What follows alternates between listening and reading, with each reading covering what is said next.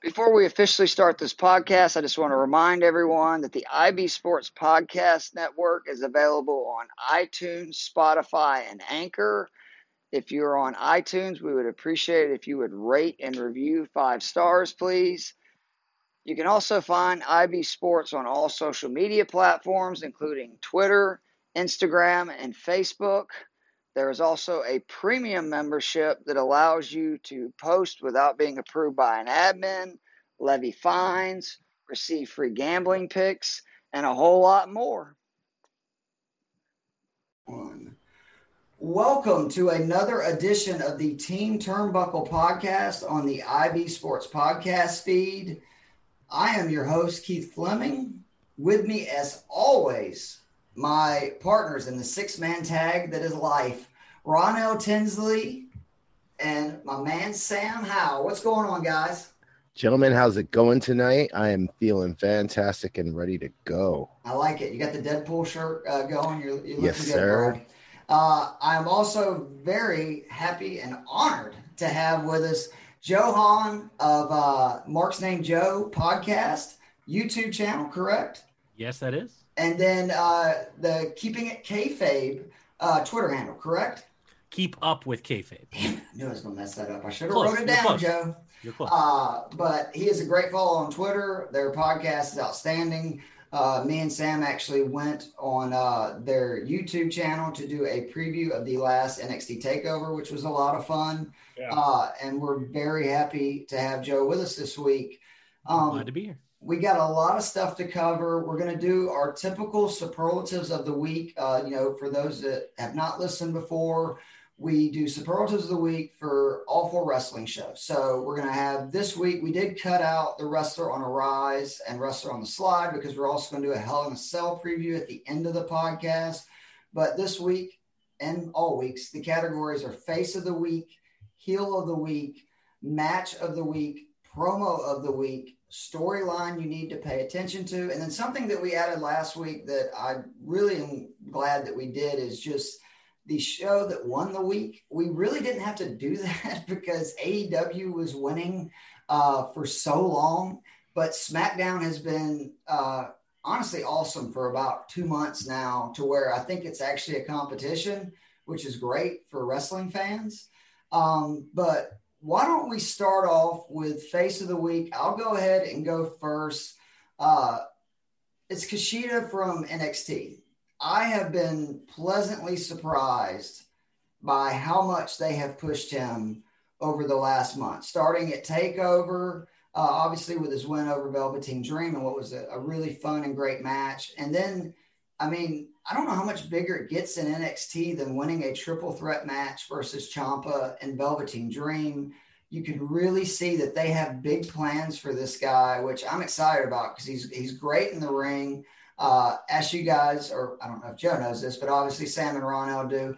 I don't really follow wrestling outside of WWE and AEW. I'm not a New Japan guy or, TNA or any of that stuff. So this is really my first exposure to him in the last couple of months. I have heard a lot of buzz about him, and I'm starting to understand why.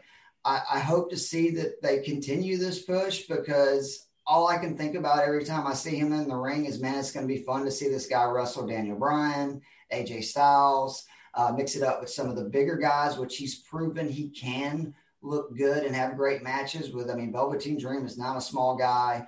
Ciampa obviously is not a big guy, but he's big-ish for NXT. So he is my Face of the Week. Joe, you're the guest. Why don't you tell us who your Face of the Week from the week of wrestling is? Oh, man, I was hoping to go last on this one because I've got something controversial to say. Oh, please. We'll let you go last then. We'll go ahead and go to Ronell then. Let's say okay. All right. Well, then, yeah, because mine is a really simple one.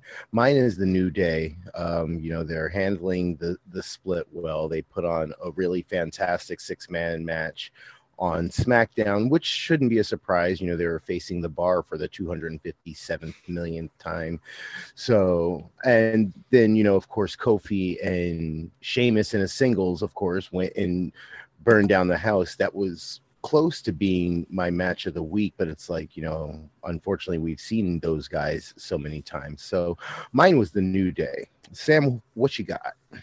I went Daniel Bryan because he is at this point my favorite active pro wrestler. He is, and just like getting to see him back after 2 months and watching him put over all of the talent that he put over on SmackDown was just really exciting for me. And like, did you hear his comments about the IC title, Sam? That he really, and this was both in an interview and then on, I don't know if it was like Raw Talk or SmackDown Talk, one of those shows. He said he wants to win the IC title and then do what he had originally said he was going to do when he had his feud with AJ Styles for the belt. Basically kind of the Cody Rhodes or, John Cena U.S. title with the IC belt, where every week basically he would be wrestling on TV for the belt, putting people over. I know that's practically a wet dream for you. Yeah, pretty much. I mean, if that's what he does for the next year before he goes to Japan and AEW, like as a more part-time wrestler, which. So you think he's leaving? I'm not. I mean, I don't think he has anything else to accomplish. He re-signed last time for 3 years, and I think going like what he's going to be 41. He'll be 40 in May. I know his birthday is also my oldest friend's. Yeah, sure. It is May 22nd. I thought you were saying Daniel Bryan was your oldest friend. No. I got you. Okay. I was like, wow, no. This just got sad. I'm allowed within 500 feet of my oldest friend. But yeah, Daniel Bryan is no. I think that he'll be leaving the WWE. I'd be pretty, but I would love to see him in AEW, New Japan, and a Luchas de Apuestas match. But yeah, him being back and him just like being babyface ass Bryan Danielson with his wife and daughter on the Thunderdome and like talking about all the great talent, like putting over all the people that I'd love to see him wrestle. And that was my face of the week. And now I want to hear the controversial pick from Johan. I don't think there's a babyface in wrestling right now that I give a crap about. I think that this week was incredibly light on the work from people that I would consider baby faces. There was a lot of great tweener work from people that others might call heels. You put Jey Uso in that category? Well, Jey Uso, I gave a big hoot about him going into his first pay-per-view match with Roman Reigns. I felt that he was a great character at that point. I'm a little surprised that we're going into the second pay-per-view match with him, but he's doing a good job. I just don't think he's doing like he's the top of my wrestling pantheon for the week kind of thing. I look at things like Eddie Kingston's promo that he cut, which I'm going to, already drop right now as my promo of the week, that I thought that was a very close to babyface promo for what I would consider. That was a very tweener thing for him to say. He made Jon Moxley a heel in my mind for what he was saying. He made me buy in. I drank the Kool-Aid, but he's not a face. I really wanted to pick somebody, but I really can't think of a single person in wrestling right now that is an active babyface that I cared about this week. See, my theory, by the way, is that Keith got rid of Wrestler on the Slide because he didn't want to hear me complain about Keith Lee losing in like the most 50-50 ass booking possible. It was partly. I've already heard it twice this week on the phone. I didn't want to make our listeners listen to it as well. 3 for 3, baby. I think that's perfectly acceptable to say that there was no one that really stood out to you. So I guess is the bigger question, are baby faces basically dead in wrestling? Because you could make this argument for quite some time that most wrestlers that get really over are, as Joe is, pointing out, more of a tweener role. And it's almost like they're kind of just rolling people out there and letting fans kind of decide who do you want to root for. The Hurt Business was a prime example a couple of weeks ago. We were arguing like, are they making them face? Are they making them heel? One's if they're not doing either and they're just putting them out there. And if, fans cheer, they cheer. And if they boo, they boo. And when there's not a crowd there to react, it makes a lot more sense than it would if there was a crowd there and you're, trying to get them involved into the match. I think the Thunderdome and this whole COVID presentation has done a great job of showing us what WWE wants us to think, because they'll hit the "This is awesome" chant, they'll hit the yays, they'll hit the boos, they'll do whatever they want for wherever they think it should go. Like an 80s sitcom. Exactly. Right now, Roman Reigns would be coming out to thunderous applause and cheers. Absolutely. He is very much so a heel with how WWE is booking him. I think that sticking to the traditional good guy, underdog, yay, evil bad guy, boo, needs to go away. The Rock became WWE's biggest babyface by being a jackass. Stone Cold Steve Austin beat up his boss on a weekly basis. That's not something a good guy does. That gets him over. Like, people want to cheer things that they want to cheer, and it's not always going to fit into Vince's like, oh, this guy's a plucky underdog. Roman Reigns is never a plucky underdog. No one should ever cheer him for that. Even Sam's hero, Daniel Bryan, it was his great work as a heel that, led to the yes chant. And that was when, and now don't get me wrong, he did a great job as a, just a typical, red American, baby face in wrestling terms when he did that whole, run up to WrestleMania 30. But as Joe was saying, it was the heel Daniel Bryan that everybody got behind. And then obviously he had that moment at WrestleMania where Sheamus squashed him, and that just, it just exploded from there. So it's going to be interesting to see how that, changes wrestling, because we've actually discussed this on the podcast, Joe, is like, it's going to be weird when you get fans back, because we don't really know who's over, who's not over. Like, we have an idea, but it's so different when you don't have that crowd there reacting or hearing, who's getting the loudest pop or what was the match of the night by reaction. And, it's just been different, and it's going to be a little weird because this is extended so long when we get back to our normal wrestling, quote unquote. I just wanted to. Yeah, go ahead. I hard disagree on. I think that the plucky underdog babyface I will give Joe is, I think should be done away with. But I think that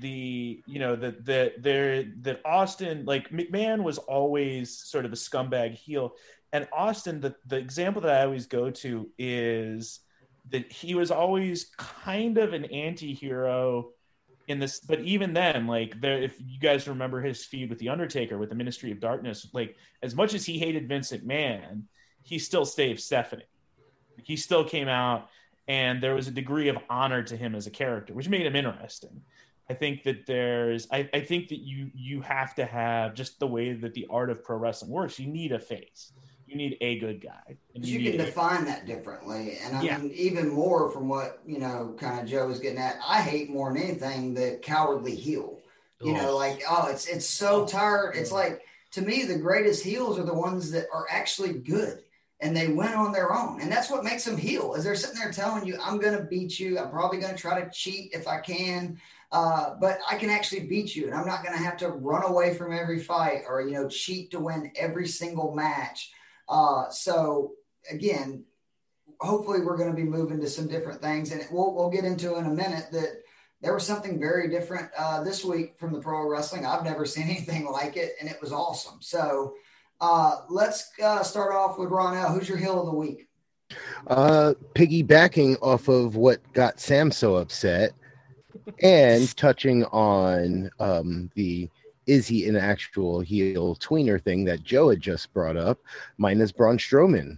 Had a really good showing versus the world champion, even though that's kind of in a face role. What he's been technically has been a heel, and then got a clean victory, which surprised the ever-loving crap out of me over Keith Lee. Well, it wasn't clean. I mean, he low-blowed him. He him in the dick. Cleanish. It wasn't, maybe it was like, one of those dastardly things that he kind of picked up from Roman from the butt kicking he took on Friday night. But, you get a win over Keith Lee, and now, you're going to feud with Keith Lee. It looks like, good for you, Braun. He got my nod. Most 50-50 ass booking. It's not going to be 50-50. He got a cheap win, and I'm telling you, it's going to lead He's going to get a cheap win. No, he's going to get this is WWE's 2020 dick feud. Like it happened with Shinsuke and AJ Styles and ruined everybody's summer. A clean win. Like I think that this is going to lead. In 6 pay-per-views. Survivor Series. Maybe on the kickoff for the Royal Rumble. I think so. No. See, I was making a joke. I was actually, my 50-50 comment was more about Braun, where the 50-50 was that he loses to Roman. And it gets to something that bothers me about the WWE, which is that they do this too often, which is where they go, well, and I've said this, why do it? You control the universe. Why have Braun, if you want him to keep looking strong, why have him go over Keith Lee, even if he did kick him in the dick?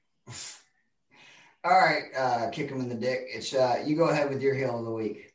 My heel of the week was Eddie Kingston, who I think has been doing, and it's interesting. I was sort of out of the indie scene when he was. I'm actually going to surreptitiously check Wikipedia to find out where he wrestled.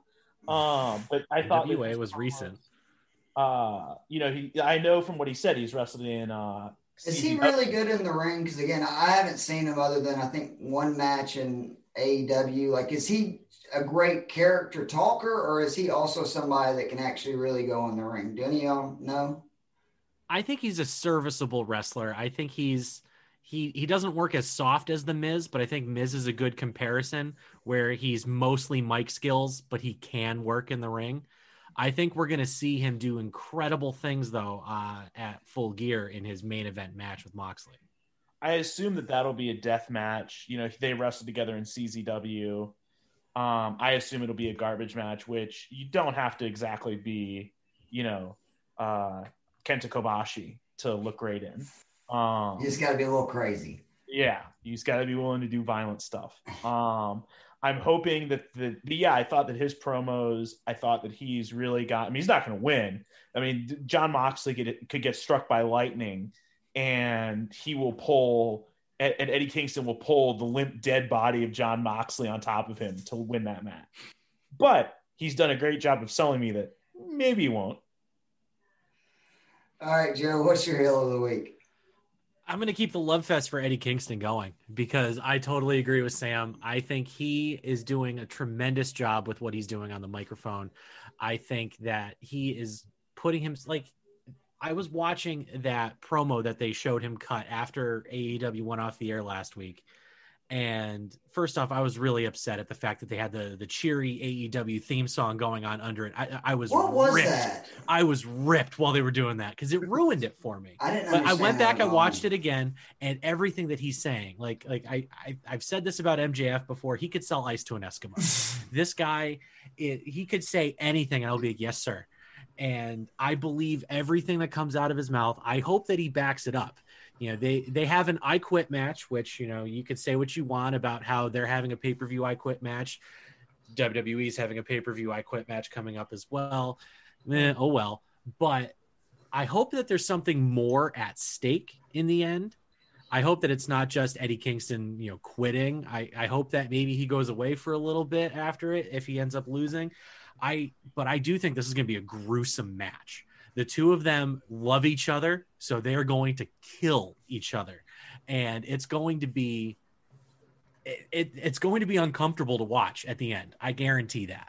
The Omega match to me with Moxley was borderline because, like, I have a hard time with concussions and stuff. Yeah. They were beating the hell out of each other. That one, I didn't get as emotionally invested in. I feel like that one was like a lot of hardcore for the sake of hardcore, and I wasn't super into that match. But this match is going to feel like two brothers beating the piss out of each other. It's going to be everything that people want from Roman versus Jay, but it's actually going to happen. Has anybody else felt really underwhelmed by Moxley as champ? I think you've heard me on this podcast say that I think that he got a little stale as champ in the last couple of months. I think a lot of it is he lives so much off of the crowd reaction. I think back to when he won the belt. The place was going nuts. Think about his debut. Exactly. And it's really hurt him. And that's no, offense to him. It's the same thing with McIntyre. I just think right now it's really difficult to be champion. The only reason Reigns is so exciting is because it's so different from what his character has been previously. And he's with Paul Heyman, I mean, there's just all these things, but we're only 2 months in. If it's, 3-4 months down the line, it might be the same deal. Cause both McIntyre and Moxley have been champion for basically the entire, 2020. Yeah. Oh, Dick's if I can just jump in on Sure. that. I honestly, with this Kingston thing, I actually liked Moxley's promo because it seemed, he had a little more to give, at least emotionally towards, it wasn't just like a hollow, I'm doing my thing. I'm, going to tell you, I'm going to smash your head and I'm going to smash you in the head with a hammer or something like that. I'm going to drag you. He actually talking about, I'm going to either bust you up until you give this angle up, or I'm going to get my friend back. So that came close to being my promo of the week, just because, and this was before we had gotten Kingston's second one. So my heel of the week is Jericho MJF. I was blown away. Me and Sam actually said on the podcast last week that what are they going to do at this dinner? Like, this is probably going to be bad. Like, I'm worried. These are two people that I'm very excited to see whether they team up, whether they feud. I just want to see these two guys together because they're both great. And then them singing a musical would have been the last thing I would have ever thought was where they were going to go. And it was fantastic. Like, when it finished, I literally, and I can't remember how many times I've done this on any wrestling program, rewinded it back and watched it again because I was just shocked. And the whole segment was great because when it started and they were, bickering about the steak and stuff, I chuckled, but I was kind of like, okay, is this what this is going to be? And then, they had the laugh about Orange Cassidy, and then to break into it, and then to find that it's basically a Rat Pack song. It's great. I am so excited for these two guys. I talked about it when we had the Firefly Funhouse match at Mania. I love when wrestling takes chances. This was definitely a chance, and it worked. And oh, by the way, MJF and Jericho both can sing. Like, we knew Jericho could. I didn't know MJF really could. It was great. Like, it was could great. Really sing. Even Brittany was like, she goes, they can sing. And I go, well, Jericho, is in a band, don't forget. But it blew me away. And it's funny that, you could argue, are these guys really heel? Kind of to the point that Joe was making that, these are two of the more over guys on AEW who are definitely heels in their actions. But, if we're going crowd reactions, but it's like what I said, what is more heel than singing like basically Broadway and it working? It's just the arrogance and stuff that it has to take, the moxie, the confidence in your character. And it just, like, bravo to them. Bravo to the segment. I love it when wrestling takes chances, especially with its biggest stars. They did it with Bray Wyatt in the Firefly Funhouse match, and it worked gangbangers. Same thing here. My heel of the week. And honestly, if we had a wrestler of the week, it would have been the same thing, even though they didn't have a match, just because I was just so impressed by a 6-minute and 30-second segment. I watched it like a giddy schoolgirl the entire time. I tweeted today, people that haven't watched it at least 60 times, what the hell is wrong with you? It was amazing. And my wife was just like, this is the most ridiculous thing I've ever seen. I'm like, this is the greatest sports entertainment thing I've ever seen. It was picture perfect. Like, when MJF started singing, I was like, wait, hold on a second. Let me continue to listen, because maybe this is recorded. No, this is them singing. This is MJ. This dude can freaking what? It was a flex for sure. The choreography and all of that, adding the girl, like, just the whole thing was amazing. I had saw talks about it on social media and such, and I literally just watched it earlier today, and I was like, this is what they were. like I was blown away, even though I had known it was coming. So the disadvantage that I have of living, it's advantage, disadvantage is that the disadvantage is I get surprised less because everything's on tape delay here. The advantage is though, is that I know what I want to see. And when that happened, like Keith and I talked about this, that I thought that it was going to be a little bit My Dinner with Andre, which is a movie I know about because of Community. And you'd be proud of me. I Wikipedia'd and Googled it after we talked. Yeah, so now I get the joke. So it was just like and then they fucking then they did a goddamn Broadway routine, and I was like, well, you did it again. Like I thought it was just a great, just a great segment. And I can't say enough good things about it. So let's move on to match of the week. I'm going to start. It was the tag team fatal four-way for an opportunity to face FTR, the Young Bucks versus Private Party versus Butcher and the Blade versus Dark Order. And this is something Sam talks about a lot on the podcast. And I just want to reiterate it here that just because you know the outcome doesn't mean it can't be a successful match, successful storyline. Everybody knew when they set this up, the Young Bucks are going to be the next team to face FTR at a pay-per-view. I mean, this is the match people want to see. I know I do. I think everybody does. Basically, from the moment FTR showed up, it's what they've been building.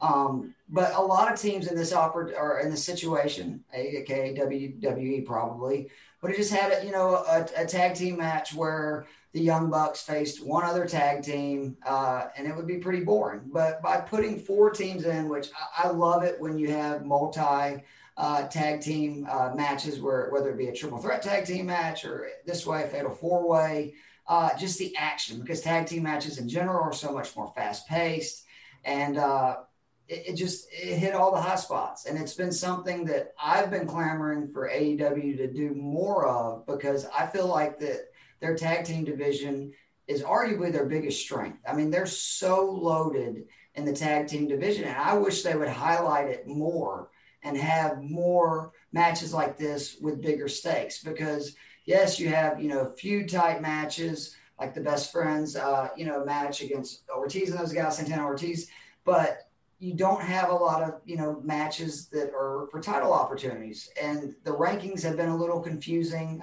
with the tag team, not nearly as straight line as you can in the singles division. So I love this match. I'm so excited about the Young Bucks versus FTR. I'm kind of hoping they do a 2 out of 3 falls. I just think that would be fantastic for those two teams. That's something that old school tag team wrestling did all the time. I think of the Hart Foundation versus Demolition at SummerSlam. You had, Tully Blanchard and Arn Anderson versus the Road Warriors way back in the day, and the NWA had a 2 out of 3 classic. But that was my match of the week. Joe, what was yours? Well, I just want to say that tag match was very good. And that's also been a very controversial match, because there was a spot in it that did a very bad number to Alex Reynolds. And he was laid out for a very long time. I thought at first it was a comedic oversell because it looked very planned with how Blade dragged him into the corner, but then he just stayed there. And I'm like, this is not good. Watching it back, you can see him trying to motion to the ref, but he couldn't even muster up the strength to do anything. It reminds you of Hardy a few months ago in the pay-per-view. Like, unfortunately. So it's not a good look for the company, but in that moment, there's so much chaos going on in the ring. There's 8 people flying around. It's much more understandable than the match with Hardy where it was just 2 guys. Yeah. But getting back to my match of the week, was the shortest match of the week, and that was Kenny Omega versus Sonny Kiss. When Justin Roberts started introducing Kenny Omega, and this long list of accomplishments highlighted by he's once wrestled in North Carolina, I knew that something was going to be different. The music hits, and I'm like, ooh, okay. I'm waiting. And they bring out the girls with the brooms.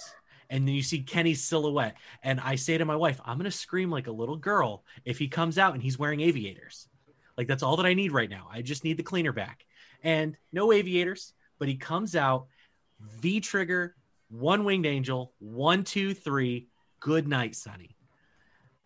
The fact that his introduction was longer than the match was priceless.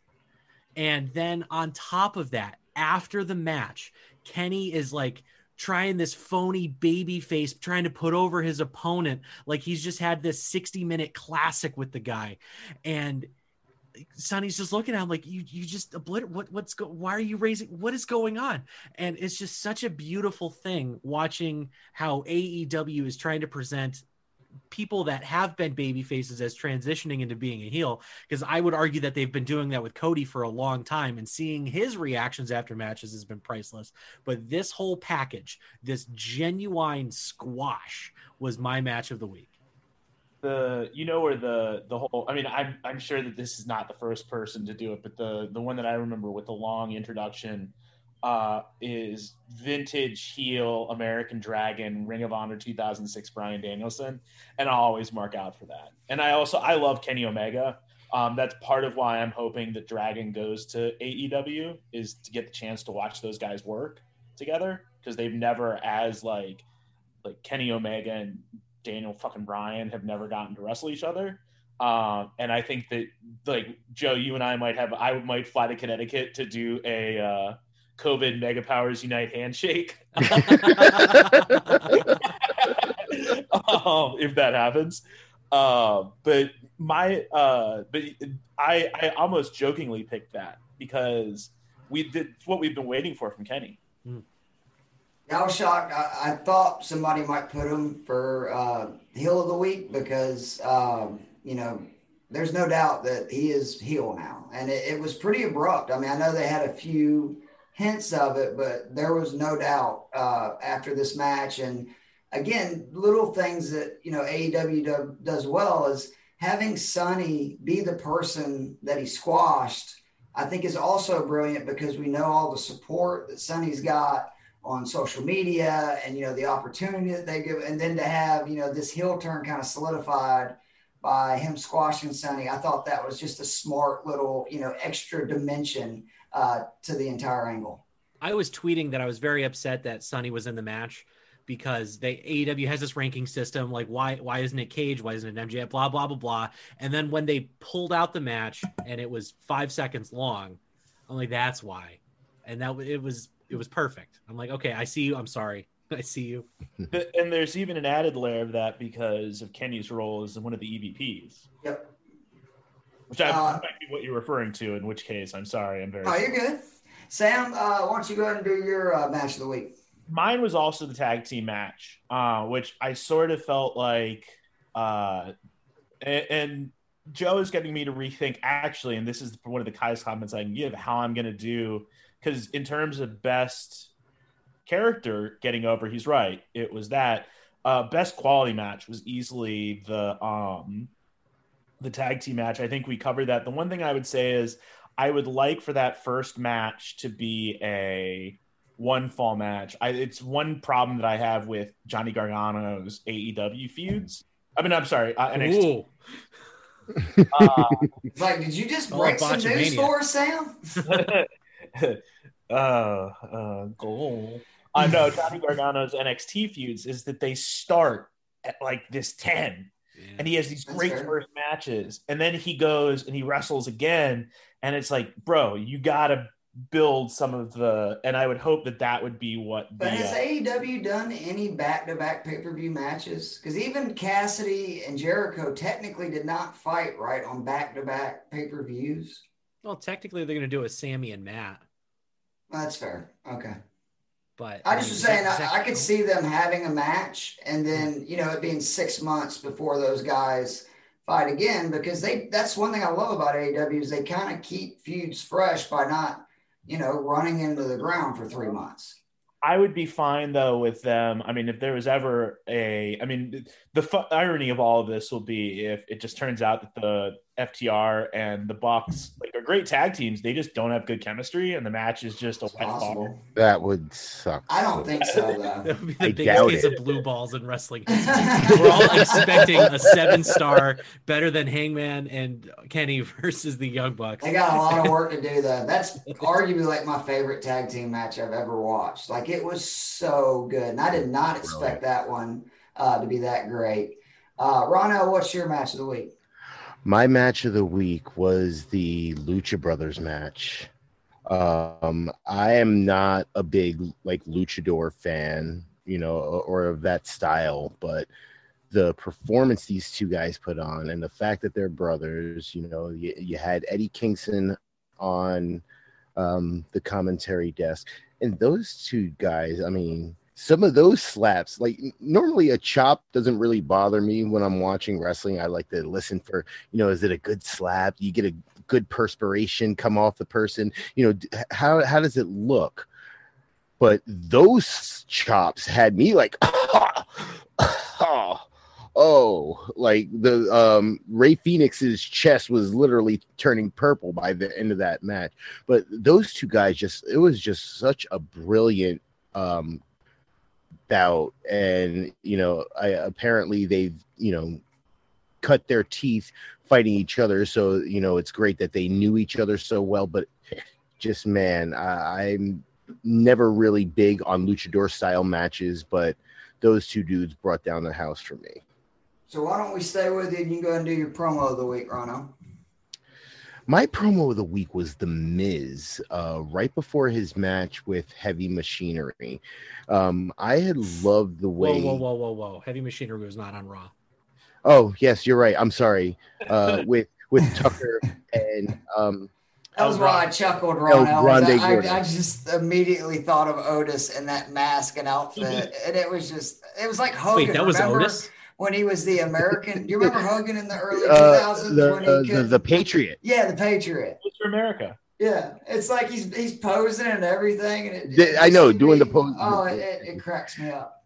But just the way the Miz was talking about it, and me being a prestige junkie, he was talking about bringing prestige back to the Money in the Bank. The way he talked about I am what championship material looks like, not you.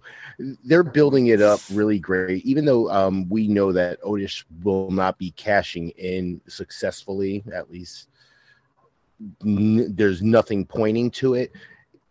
I just thought it was a fantastic promo in that Miz was really trying to just bring value back to the Money in the Bank, and hopefully maybe next year we get a more viable Money in the Bank, and maybe someone who we can think is like, this dude actually has a shot at really cashing it in. I think they moved him to Raw because he is going to successfully cash in. He's on SmackDown. Oh, is he on SmackDown? Oh, I'm sorry. Tucker's on Raw. Again, I would I would love to do it. Stop. He's already dead. With Otis cashing in on SmackDown. Simpsons. Like, if you want to see heel ass Roman Reigns, like, just grind Otis into a ham-colored cake. I'll go ahead and do my promo of the week. It's technically a combo. I know the opening segment, they didn't really say anything other than just that we're, Monday Night Raw, but it was Alexa Bliss and Bray Wyatt, the Firefly Funhouse, I don't even know what you call those. I guess technically they're a promo. Yeah, vignettes. I loved the opening segment. Now, don't get me wrong. I guess if you're not going to flinch at guys jumping you, it's probably going to be Retribution. That's not going to scare you. But I love the presentation of it. I really did. I love the way they were holding hands. They didn't move. And then, of course, the, Undertaker type move where lights go out, they come back on, they're gone.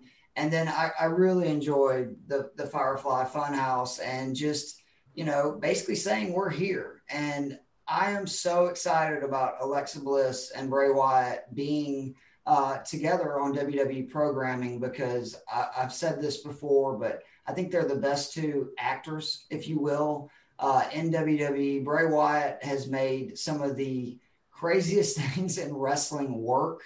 I just think about the Mr. Rogers character. Remember our initial reaction, like that first week, was a lot of people are like, what? Like, this is what you're going to do with Bray Wyatt?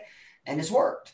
And Alexa Bliss has been great in everything she's done. I loved her as her heel title run. I didn't really understand the Alexa Nia Jax WrestleMania feud because it's like you have one of the most liked. heel people versus, one of the most disliked people that you're going to make the baby face. But anyway, I can't wait to see what these two have in store. And they just need to take over Raw, which I think that's what they're going to do. Because if you notice, they opened the show, and then obviously they also had the Firefly Funhouse. And I said that last week when they got drafted, that it made so much sense to put them on your 3-hour show because they can take up blocks, not only with matches in the ring, but also with a bunch of cool stuff with promos, vignettes, etc. Joe, what is your promo of the week? Well, the obvious answer is them showing Eddie Kingston going off the air from last week. However, I'm going to give a nod to my boy, the muscle pervert, John Silver, for promo of the week, for the sheer fact that they gave him a promo slot on AEW Dynamite. This guy is genuinely one of the funniest people in wrestling. If you haven't seen him on BTE, you are missing out. And he is also an incredible worker. I've seen him in Beyond Wrestling several times, and he's lightning fast, and he's so strong it blows your mind. Like, he literally is one of the smallest people in that locker room, not named Marco Stunt. And do you have a comp for like his character for people that don't know him? Just the two words that they keep calling him, muscle pervert. No. I'm talking about like a comp, like to a wrestler either in the past or. A comp. Yeah. I thought you were. Yeah. Okay. I said Cesaro if you put him in the dryer. Yeah, that's a good one. I like that. Cesaro if you put him in the dryer. That dude reminds me of. You guys remember that movie Hall Pass? Yes. I remember. So do you remember the DJ dude who is trying to get with the Australian chick? I do not. All I remember, I'm with Joe. Okay. All right. Well, if you ever watch Hall Pass, that's who Joe's promo guy reminds me of, because when he was doing that thing, especially right before the Colt Cabana's match, I was just thinking of that scene in Hall Pass when he was upset with the Aussie chick. But anyway, Sam, have you done your promo? I was going to say MJF, Jericho. We've talked about that. The one thing that I would like to give a little bit of praise to, because the WWE almost never does this, though, is Mustafa Ali referencing that he was the hacker. I really like, you have so much history, you have all this stuff, like, acknowledge it. They've done a better job lately though, right? Because there was something else a couple of weeks ago we were talking about that we couldn't believe they brought up, and they tied something else together. Shoot, no, yes, I can't. I remember us bringing that up, and now I can't remember exactly what that story was. I will say though, and Joe, I hope that you'll get this reference, but you might be a younger millennial on this one. If Bray Wyatt is building his Dark Pee-wee's Playhouse, I desperately want Titus O'Neil as Cowboy Curtis, his evil Cowboy Curtis. No one. Titus is kind of out there in the fold, so I could see them doing literally anything with him. They made a point to draft him. They made a point to not. I mean, I don't want to play the race card, but they made a point to not put him with the Hurt Business. I mean, no, this is not the race card. He'll be feuding with him though soon, right, Sam? Sam has a theory that basically, if you look at Vince McMahon and their history, like the worst thing is when they have black superstars, they're always feuding with other black superstars. They do it with the Latino superstars too. Yeah, that's fair. Actually, yeah, you're right. Vince is like, wow. Why can't they be together? They should always be tagging or wrestling. Like, Vince grew up in segregated North Carolina. Like, in a trailer park. Like, he is who he is. All right, so let's move on to the storyline you need to pay attention to. I am most excited about the potential Rollins-Daniel Bryan program.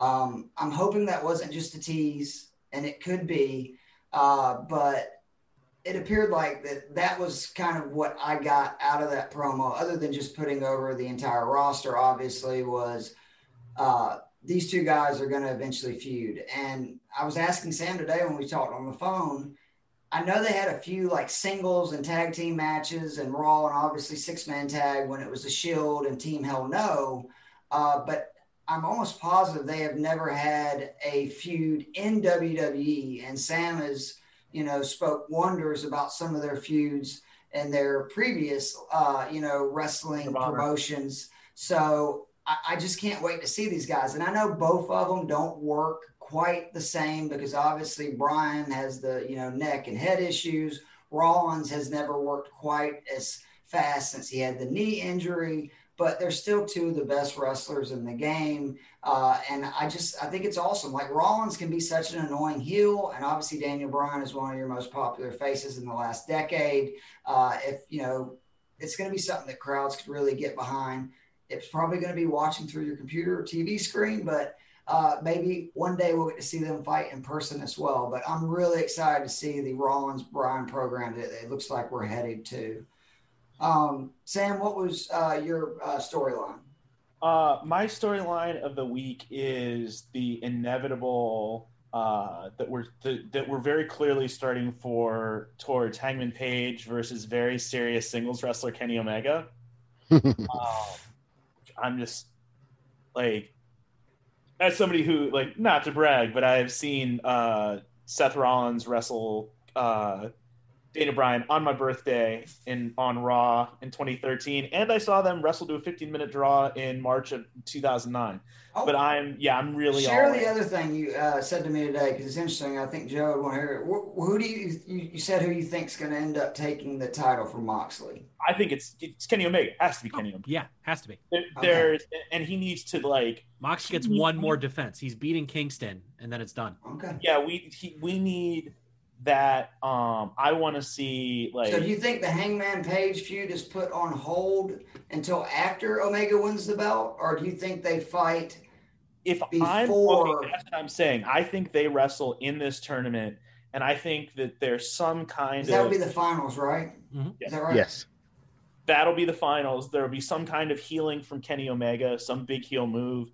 Maybe he'll cheat to win. I don't know. Maybe he'll do something, and I'm hoping that he beats Moxley the way that Brody Lee beat Cody Rhodes. Like I want to set up like Kenny Omega. Like, we've been waiting to get to the fireworks factory with him since it started. I just don't know if they do that to Moxley though at this point, right? He's bulletproof. Why not? He's been champion for well over a year at that point. He can take that loss. Made man now. Yeah, I guess you're right. John Cena took that loss, so I mean, if John Cena can take Cody ate that loss with pride. Yep.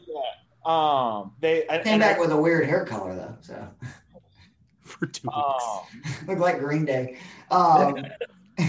Ronell, what is your storyline you need to pay attention to? To back off of your promo of the week, mine is is the Hurt Business next in line to the Fiend, since he was talking about I'm getting my friends. He went after and squashed Retribution. And the Hurt Business happened to be a bystander, and they did flash when he had mentioned my friends, and he showed both Retribution and them. So I'm wondering, will the Fiend be attempting to destroy the Hurt Business? Joe, what is your storyline? I'm gonna go with Retribution and watching what happens next, because WWE is pretty good at picking up pieces of the mistakes that they've made. And we saw Retribution both get buried and resurrected on Raw this week. Starting out the show with the Fiend not even flinching at 5 of them surrounding him. I didn't think him about then that. choking out T-Bar, or whatever the hell his name is, after T-Bar had already tapped out to Bobby Lashley. So T-Bar is totally dead and buried right now. I'm sorry, Dominic Dijakovic, you are one of the best performers that WWE has right now, and they don't appreciate you. But then for them to bring them back almost with the audacity of, hey, we're going to put them on the screen now in a positive light. Like, it was one of the most confusing things I've seen happen on Raw. They clearly buried them. And then they're like, oh, by the way, we have this new cool storyline because Ali was the hacker on SmackDown, don't you know? And I'm curious to see what's going to happen, because I can see them almost doing a 180 next week. I can see them coming out without those stupid masks. I could see them maybe going back to their old names. I could see them keeping Retribution, keep that. But there's no use in calling Shane Thorne Slapjack other than the fact that it's funny. That's it's their the greatest wrestling name. That's their change. I can dig that. Yeah. And I can see them actually becoming a solid mid-card faction. They are never going to be even on the Nexus's level. They got some They're great always going to be this like C-level mid-tier faction, but I can see them salvaging what they have and creating something that they can then spin off with it. They would be great as the heaters for somebody. Like if you had, I actually, Seth Rollins isn't on the card anymore, but they would be great as heaters for Seth Rollins. If they want to push Ali, great. Like they would be great heaters for him. I think but you're right. They're on their own. I think that every faction you should have the Ric Flair, the Triple H, the whoever you want, the Hulk Hogan. Not covering myself in glory with factions here, but the guy who is the leader of the faction, who the faction is designed to sort of protect, and then you should have the goons. So before we do the last superlative of the week, and then we'll get into Hell in a Cell, there was one thing I wanted to ask you guys, because I'm still not totally sure where this is going. What do you think the end game is for MJF Jericho? Are they going to really team up, or do you think it's just leading for maybe a quick team up and then a feud? I think that MJF is going to break up the Inner Circle. Ooh. I think that MJF is going to start by pushing Sammy Guevara out in some way, shape, or form. And then I think through various different ways, he's going to whittle it down to it's just him and Chris. Break it from like within, basically. Yeah, break it from within. And then eventually, maybe by the time All Out next year rolls around, we're seeing a genuine Jericho MJF match. I've said this time and again. I think ultimately in 20 years, we're going to look at MJF and Chris Jericho is going to be that little guy's floor. I think he's going to be one of the greatest characters wrestling has ever seen. He has the mic skills of a GOAT right now. He has the ability to improve over the next God knows how long. He's not one of these spot monkeys doing flips and dives all the time. So he's not at risk of destroying his body prematurely. I think he's going to show everybody that he is the next coming of a Jericho-like character in the world of wrestling. And this is going to be the jumping off point for that. I'm a huge MJF fan. I think sky's the limit. The only thing I say for a floor, it's like Jericho was such a good wrestler at a young age. And I think MJF is really good, but I don't think he's on the level that Jericho was at this age in like ECW or even when he first went to WCW in the ring. Now, he was already better on the mic. A lot of that's opportunity because he gets to speak a lot more than Jericho did in the beginning. But I mean, just like, I know it's hard to remember because Jericho's getting fat and he's not, quite the wrestler, but Jericho was so incredible in the mid 90s, late 90s in the ring. Yeah. In terms of where I think MJF, I actually thought that it might be MJF taking over the Inner Circle and turning Jericho face. That would be fun too. But yeah, I mean, I'm sort of interested to see where this goes. I'm not as high as MJF just because I am not ready to say that a 24, 25-year-old kid is going to be one of the greatest of all time. I like sports prospects, man. Like, I mean, I'm all in on that. No, man. I mean, you're talking to a guy who said that I've said that I thought that Matt Riddle was the most can't miss prospect since. He's good. I said that last year. Give me. You said that last year. Okay. Yeah, it was before speaking out. But I just thought because of his look and the catchphrase, like I thought, and the MMA. If he was 10 years younger, totally. If he doesn't get fired. Real quickly, before we get into Hell in a Cell, Sam, what show won the week for you?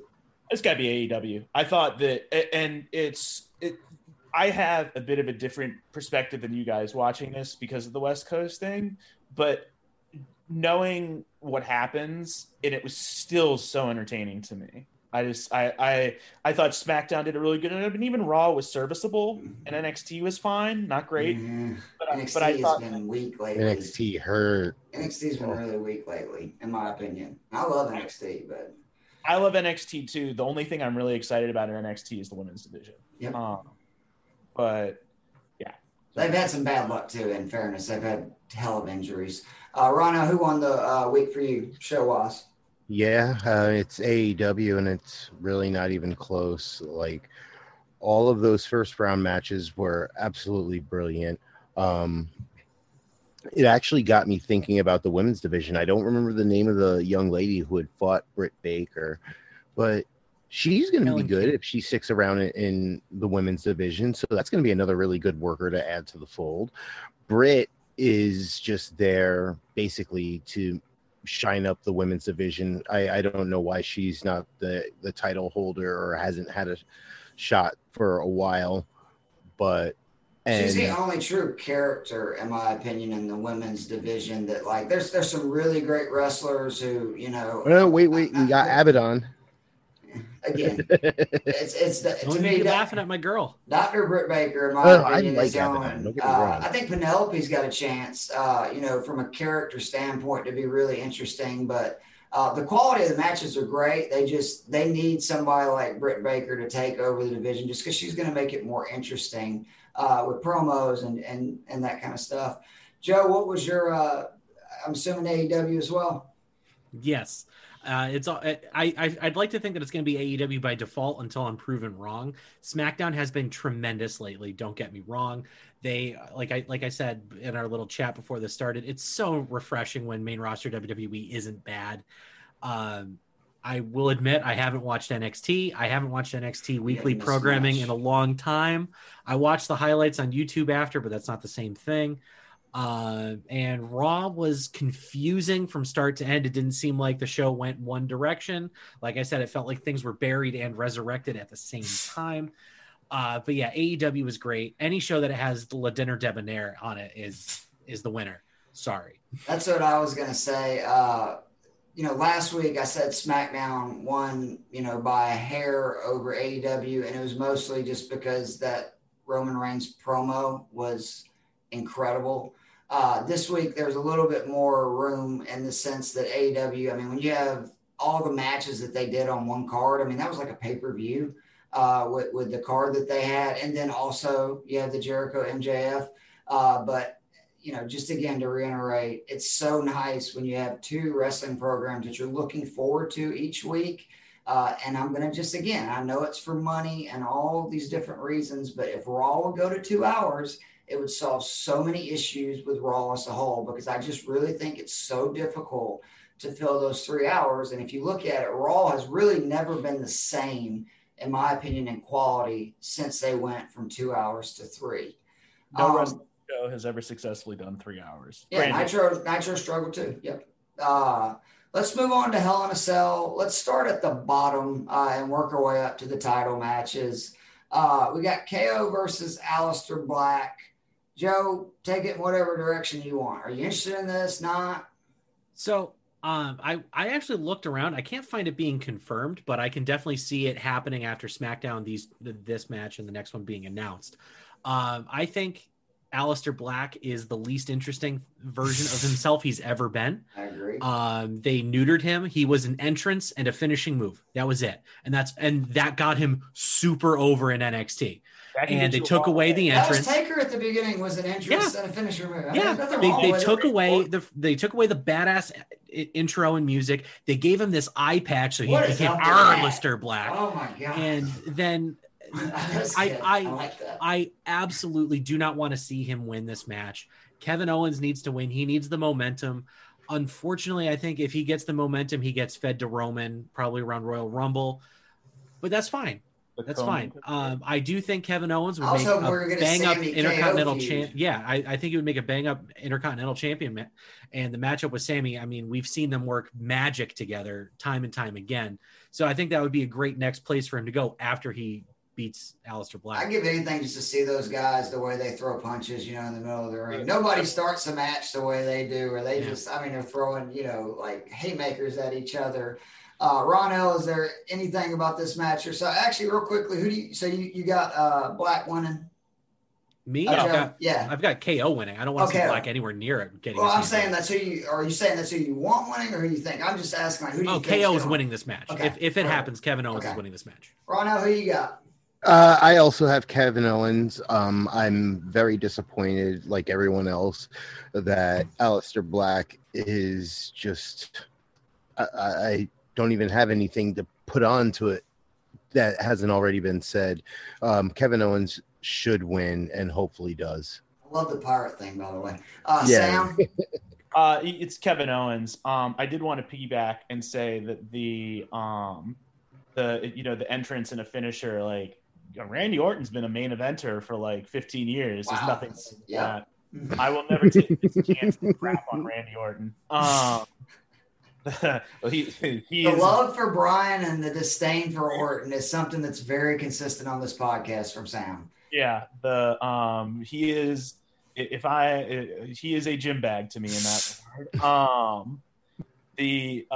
But yeah, I'm gonna go around as KO. I think that it's really just sad to me to see. I agree, like what's happened to Aleister Black. Like he's, and they're talking about changing his gimmick. I hope that they do. Then I'm sorry.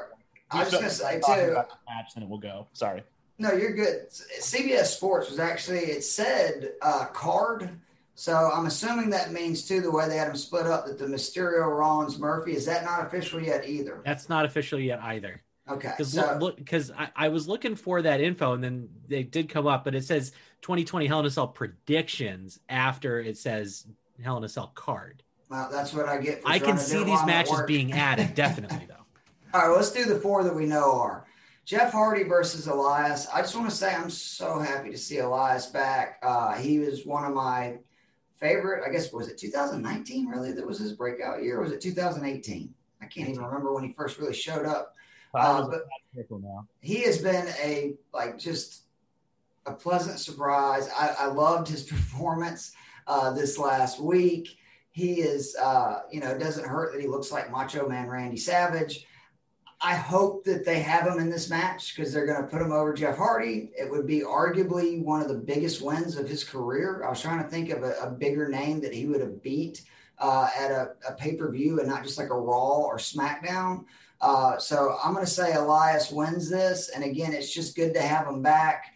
And I just can't wait to see over the next few months all the different people that are going to interrupt him while he's playing a song and, him get really pissed off about it. So, Sam, who you got winning this match?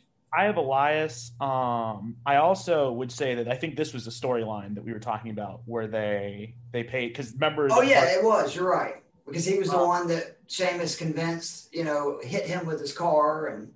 Yep. Yeah, it's Elias, and I'm glad to see Elias back. I think that it's a great heel. Like we've seen it with The Rock, we've seen it with Jericho. Like singing mean songs about faces. It's a great heel gimmick. It's just. It is what it is, and I'm never going to hate on it. So, yeah, I would hope that Elias wins this. Ronald? Got to be Elias. Coming back, we got to get some kind of momentum. We don't want to get excited about his return and just, stifle him out the gate. Joe? Ronald's a man of few words. Usually not. I definitely think Elias has to win this match because if you think about it, Jeff Hardy, it was framed as the drunk driving assailant. So like that does kind of make him the heel in this match. I actually just saw that there's a comment on the Hell in a Cell predictions video that I just threw up on Mark's name, Joe, cheap plug. You're going to get a plug at the end, man. Trust me. You ain't got a cheap plug. No, I understand. But where somebody just commented that they think there's going to be a swerve where it turns out that Elias and Sheamus set up Jeff Hardy. And I'm like, oh, that could be interesting. That would make it fun. But I don't think Jeff Hardy doesn't need this win, one. But that hasn't stopped WWE before. Elias came back, badass rock concert, and that was fun. And I think Elias being this new expanded version of his character is fun. He's right where he needs to be on the show that needs more stuff to fill time. So I think we're going to see him getting a big push. And I think it starts on Sunday beating Jeff Hardy.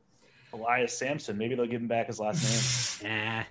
So the next match we're going to talk about, and it's hard to believe we're finally here. For those that have been listening to the Team Turnbuckle podcast from the beginning, we have been discussing when is Sasha and Bayley going to actually feud and have a match for, I swear to God, the entire year and a half we've been doing this podcast, and we're here. Since January. Real quick before we get to the prediction, what was the deal with Bayley not signing? Is it just a heel move, or are we leading to something else here?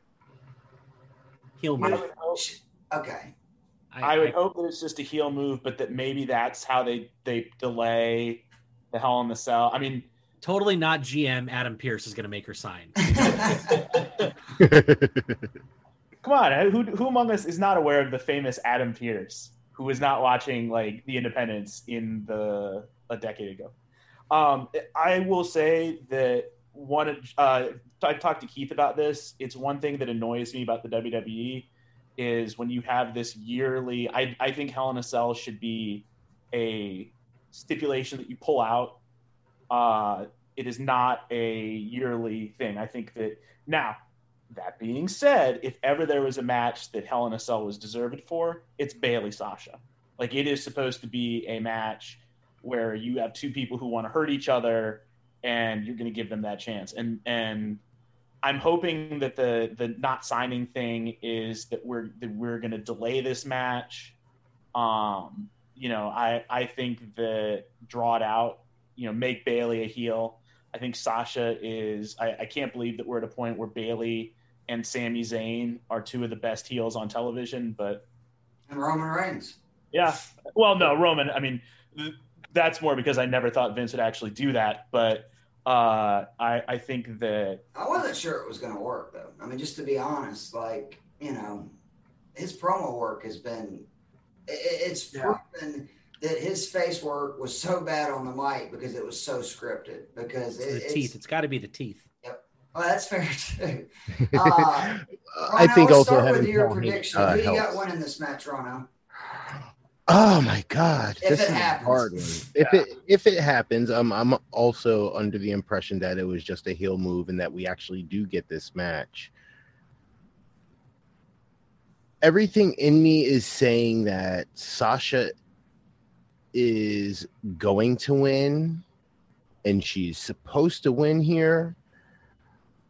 I just have a hard time actually thinking it's going to really happen, but I'm still going to stick with Sasha Banks. It seems like they're going to save this. I mean, we've talked about it here that this seems like this is a moment they need to save for Mania. Even though there's not much more you can really do in terms of Bayley, having this being the longest women's SmackDown championship reign. Outside of like a serious injury to Sasha right now, to be able to put this further down the road, I don't see a reason that Sasha does not win. Yeah, I think when they made it a Hell in a Cell match, that was pretty much your answer that Sasha is going to get the belt, because I could have seen, and that's why I was asking about the not signing the contract. Maybe Bayley somehow weasels out of it not being a Hell in a Cell match since we already have two of them. Then I could see her, whether it be disqualification, count out, she cheats to win, whatever, somehow getting out with the title. But I don't know how you can build this feud up, have Hell in a Cell, and then have Bayley go over. It just, especially with Sasha's history of just Sasha's almost like Charlie Brown with the title, because I think she's a 5-time champion, and she's never even defended it. Never even defended it. I mean, that is insane. I get mad about people that say, Roman Reigns is, overbooked. And it's like, Reigns is only, I think his longest title reign's like 90 days. Sasha can't even get through her first defense. So it's like, if somebody should complain, it should be Sasha. So I've got Sasha going over, but I do want to kind of jump on what Sam was saying. Not only should they not be doing Hell in a Cell as this individual pay-per-view, I don't really want to see 3 of these. And I'm really disappointed. The Roman Reigns match would have been fine as an I Quit match. It actually probably would be better as just an I Quit match. I don't really understand why they had to put it in Hell in a Cell, even though it is cool to, it's finally a new gimmick inside Hell in a Cell. But I just 3 of them, especially since they've gone to the red cage, it's kind of hard to watch too. So it is what it is. But I got Sasha. Joe, who you got winning this thing? So I'm going to keep kicking the dead horse of Hell in a Cell for a second first. It's a feud ender. It should be a feud ender. It should be something that is called out. It should be something that you are like, oh my God, when somebody says Hell in a Cell. But no, we know it's coming in October. It's pointless. And the last two main events for Hell in a Cell have ruined the pay-per-view forever in my mind. I forgot. The Fiend oh my God, Seth Rollins non-finish. Yeah. It's Hell in a Cell. I forgot. Every time I think of Hell in a Cell, my mind goes back to Armageddon, goes back to the 6-man chaos where they killed each other before the match even started. The cage wasn't down yet and everyone's dead. Like, that's what I want out of this. And you can't, we can't hit Bray Wyatt with a hammer. No. And then freaking Brock Lesnar coming in and F5ing people and the show closing. Okay. Wait. Last year, all I remember was a Virtual Boy demonstration. I didn't. But back to this match. I think that this match is going to tell a couple of great stories. I think, Sasha Banks is going to win this match, and I will be completely heartbroken if she does not. But I think coming out of this, they're going to tell the story of, Bayley's going to cut a promo saying it doesn't matter that Sasha beat her because she's going to get the belt back tonight on SmackDown. And Sasha Banks is going to come out and she is just going to be like, all right, let's do this right now. And she's going to demolish Bayley. And then she's going to cut a promo about how that blue belt's not going anywhere because all of those 0-5, those have been Raw women's title matches. Yeah. So let's say the Raw women's title and Sasha Banks are cursed. What was that? Were they all against Charlotte? No, Alexa Bliss beat her once, I think. And didn't Bayley? No, Bayley didn't beat her this last time. Asuka beat her this last time. Sorry, I just was trying to remember if it was all Charlotte. I think that we're gonna, unfortunately, because I love when titles change hands frequently, not like Hot Shot. Like I don't want it to be like, oh, it's been 2 weeks, new champion. But I like when a few people get a chance to hold the belt throughout the course of the year. But I would love to see her go on this torrid. She beats everybody on the roster several times in title matches, proving everybody wrong and just making that blue belt awesome. Her and Reigns both deserve that. Like her and Reigns, for what their longest title reigns have been and who they are, they both deserve lengthy title runs. She needs an entrance at WrestleMania 37 in Raymond James Stadium in front of people with her cousin Snoop Dogg rapping her intro live in person. And she needs that, and she's going to do it coming out in a lowrider, giving a call back to Eddie Guerrero, awesome. And it's going to be such a great moment, and I'm going to cry like a small child. I'm going the opposite direction. I think Bayley wins, and just knowing the WWE, I think this is when Tamina comes out again. Oh my God! Dude. Oh God! Dude, I almost spat out my drink. What are you doing?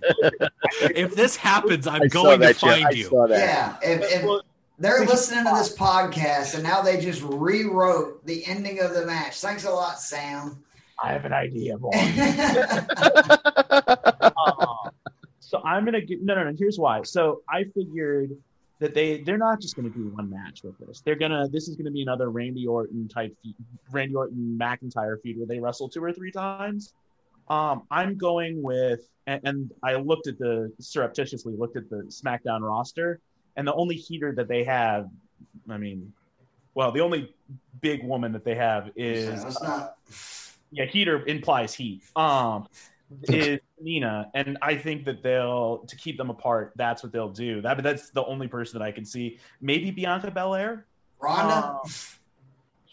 I don't know. Mo was the one who saved them. But yeah, I think that they're going to do some sort of wacky finish to prolong this feud, and I'm picking Bayley. I don't think it's clean, but I'm picking Bayley. So we've got 2 more world title Hell in a Cell matches. Let's do McIntyre Orton first. I really am confused if Orton does not win this because I just don't understand why they keep fighting and they keep this story going. If he's not eventually going to get the belt, I told the guys on previous podcasts, the fact that they've mentioned how many times he's been champion so many times, I felt like was a red herring.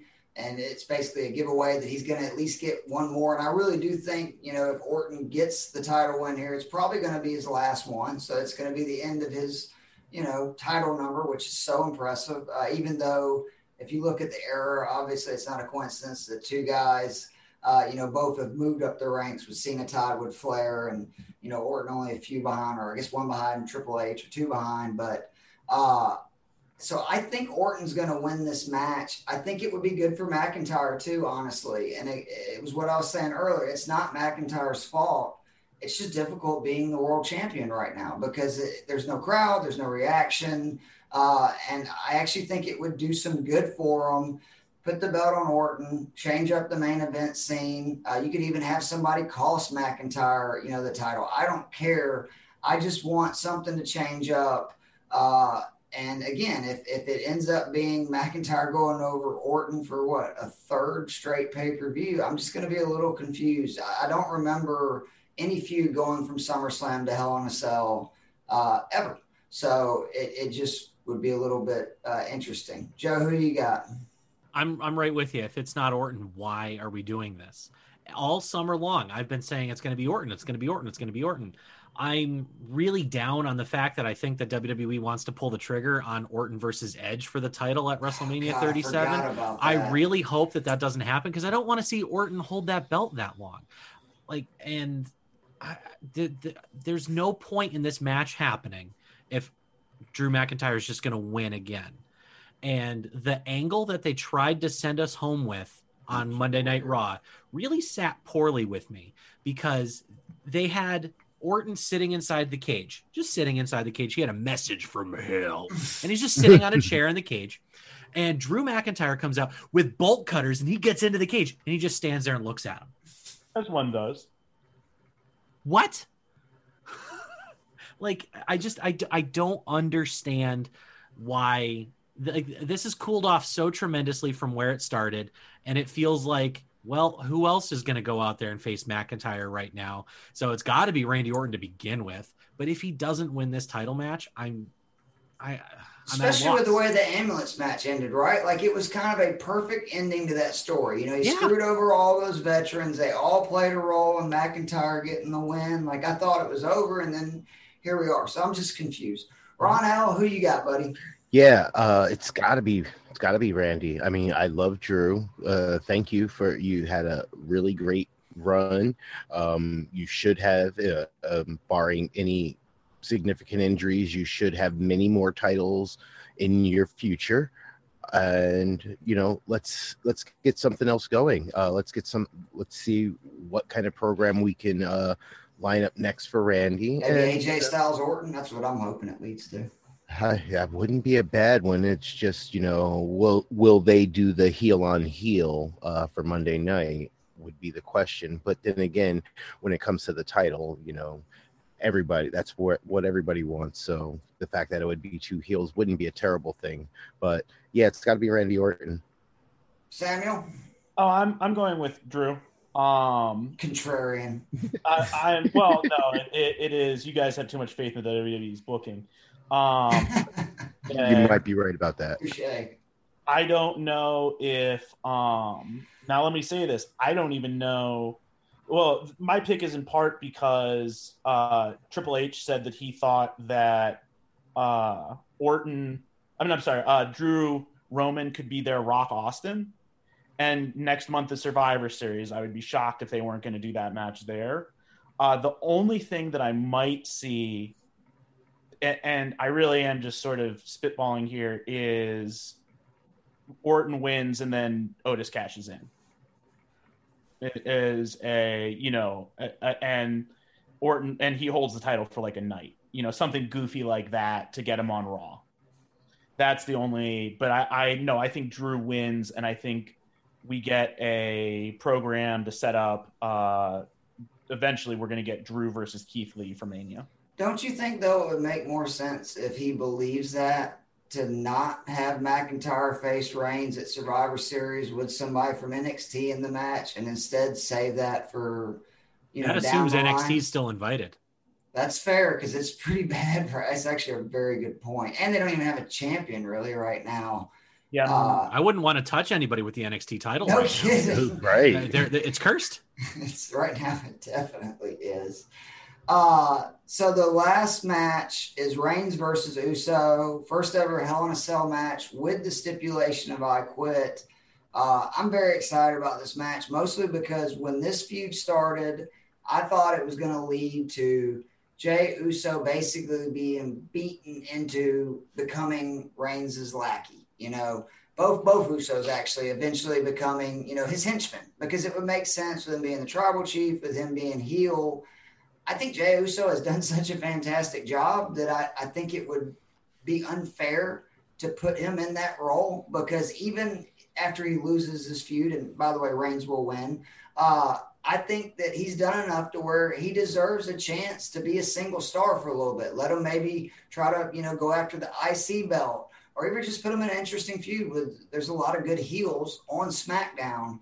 But like I said, what I'm most interested in is just what's going to happen, because, Reigns said it immediately on SmackDown after their last match, that, it was going to be the biggest stakes of your life. I talked about on the promo the week after they made it the I Quit match that, again, he brought up that, you're going to pay for it after you say I quit, and it's going to be, the biggest stipulation of your life. So I'm just curious to see where they're going with this at this point.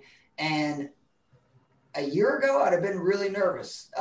And with most other storylines, I'd be really nervous. But they have done such a good job with this Reigns heel turn, and just almost everything about it has been so good that I'm just excited to see where it goes. But I think Reigns wins, and I think it's going to get brutal. And I also just, FYI, love that you actually had Reigns use a submission move and get somebody to tap out on SmackDown, because I don't know if it would have been weird to see it in Hell in a Cell, because I cannot remember him basically ever even using a submission move, much less getting anybody to tap out or say I quit. Ronell, who you got in this match? Yeah, I mean, it's got to be Roman. I think I'm going to go back to what I had said when he had first said the highest stakes. I think it's really going to be about him making him persona non grata in the family, something like that, to tie it on. That's probably going to be what he drops on us this Friday, and Jay's going to put on a really great effort. They're probably going to put on a really good match in this Hell in a Cell, and being in a Hell in a Cell gives Jay more opportunities to look where he may actually go over. But in the end, the big dog wins out. Joe? So I'm gonna bury myself a little bit here. I just Googled what persona non grata means, because my education in here he says things all the time that I don't know what they mean. So don't. So Google defines it as an unacceptable or unwelcome person, and that's right in line with where I think that I'm going. I'm not interested in picking the winner, because the winner is Roman Reigns. The big interesting thing is, what is this the highest stakes that Jey Uso has ever faced? And I genuinely think that with the way that they've built this feud around this family, they are going to say that, like, there's going to be another impressive video package. They're going to pull back the kayfabe curtain again. They'll call Roman Reigns Joe Anoa'i. He's already called himself that before. They'll call him Joshua Fatu, or whatever his first name is. He's one of the two. And they're going to, I think Roman is going to make him renounce the last name Fatu. Ooh. And I think that is going to be the stake. He quits being a member of his own family. And I think that ultimately, to tie in Keith's idea, I do think that he's going to need to serve Roman Reigns as the tribal chief in order to come back into the graces of the family. I think there needs to be something compelling like that to really sell this, the highest stakes ever thing. I want to put out there that I think this is the best thing I've seen from WWE, at least in my return to watching the company, because I took a big hiatus. I forgot. I know you told us 2016 was when I came back. So in the last 3 years and change, I think this is the best thing. Yeah, we were around the same time, actually. Really better than Kofi Mania? Kofi Mania was really good, and it felt really good, and it felt like it was very well deserved, but it felt partially manufactured. Sam, It did feel partially. It was great that the fans convinced Vince to do it. I don't feel like without the fans rallying around Kofi that it would have ever happened. It was supposed to be Mustafa Ali's spot, but Mustafa Ali wouldn't have gotten a WrestleMania match going over Daniel Bryan. I think it's a beautiful story that they told. Do not get me wrong. That is top 5 things. But I really do think that this tribal chief heel turn, because Roman is adding a new layer every time he's in the ring too. Like you said, the submission move, the taking off the vest. I genuinely think we're also going to see new entrance music for him at Hell in a Cell. I think that that's going to be how they package him, how he comes out. It's going to be like the darkest thing Moana ever did, or if that's a thing, I don't know. And Moana 3 is going to be pretty freaking weird because Moana 2 was already pretty nuts with their first match. So I do think the stake is he's going to have to renounce his last name, and then we're going to go from there. I just hope this Reigns angle can keep going, because I think it was on the Masked Man show. They said that if he keeps doing this good of work, on the acting side, he's going to be in a spinoff Hobbs and Shaw franchise. Oh no! He doesn't. Yeah, stop speaking. That's what I'm saying. I'm worried about it, because it's that good. Sam, go ahead. What you got, buddy? I am obviously Roman. I'm thinking that there might be a heel turn from Jimmy, because that I think that's how we'll get this finish. Vince loves nothing like that. There's the gift set of Vince, like the 3-picture set of him losing his shit when he But wouldn't that be so disappointing? Because that would mean Reigns is going to need help to win, correct? No. You think like a post-match deal where he turns on him? I think Jimmy throws in the towel again. Oh, okay. Well, that would make sense, because then Jay doesn't technically quit. I could deal with that. Joe, I just have to throw in real quickly. You calling this Moana 2 was shades of, and this is going to be before your time, so I'm going to need you to look this up. Bobby Heenan saying, "That's it, Steamboat. That's using your pineapple juice." Jake Roberts teeing him on the apron on Saturday night's main event. All right, I'll look that up. All right. Is there anything that we missed? No. Okay. Well, let's. We're going to close the show here. Joe, I want you to definitely plug your podcast, YouTube channel, Twitter, all that stuff, because I want people to be able to check you out. All right. So, thank you guys again for having me on. This was a blast as always. And we'll have to have the 3 of you on. I guess Joe and I will have to find a third person named Joe to even the 6-man tag match. Yeah, 6-man tag match. There we go. Mojo. But like I said earlier, you can find me on Twitter at keep up with the letter K Fabe. You can also find my podcast on YouTube. It is Mark's Named Joe. We don't have an audio version of the podcast yet, because we're trying to keep things as simple as we possibly can at the moment. But yeah, Mark's Named Joe. We just uploaded a video today. This is Thursday, going in with our Hell in a Cell predictions. And so yeah, that's about all I got to say. Again, was there any surprising point totals with your picks today? Well, actually, the point of our point totals this time is we're going to do a fantasy all-time draft of every wrestler, of every promotion of all time. We're going to create our own brands, and whoever wins gets the first pick. Oh, cool. It was also a way to chicken out, because we've had 2 guests. Now we've had you guys and we had Stephanie Hypes, and we got beat both times. So if you can't beat them, then don't even invite them on. Change the format. We're gonna change the rules. Buy cheat steal. Ron, you got anything you want to plug, buddy? Yes, as always, harvestcreditors.com. You can find me at official Ronell Tinsley on Instagram, Ronell Tinsley on Facebook. If you need help cleaning up your credit score, anything on your credit report, get at me. Mention the Team Turnbuckle podcast and save $100 on starting your credit repair services, including the ability to write your living will, trust, and power of attorney. And this lovely hat that I'm wearing, check out T.E.D845. That's Ted with periods in between each letter. 845. That's if you're into hip hop, and check out his latest LP entitled Sheesh. Samuel? Plug my Twitter account. It is my first initial, my last name, SHough, HOUGH 610. Also want to plug the Team Turnbuckle Twitter account, which is Team Turnbuckle. The All-Star benefit with IBN Sports. It's Purge Week. You better be an All-Star. Yeah. It's funny stuff going on right now, too. Why do you think I'm promoting it? I also want to promote, there is a comedy show that I love in Los Angeles called A Drinking Game. They do a live performative script reading of a movie. There are certain words and phrases that the audience drinks during.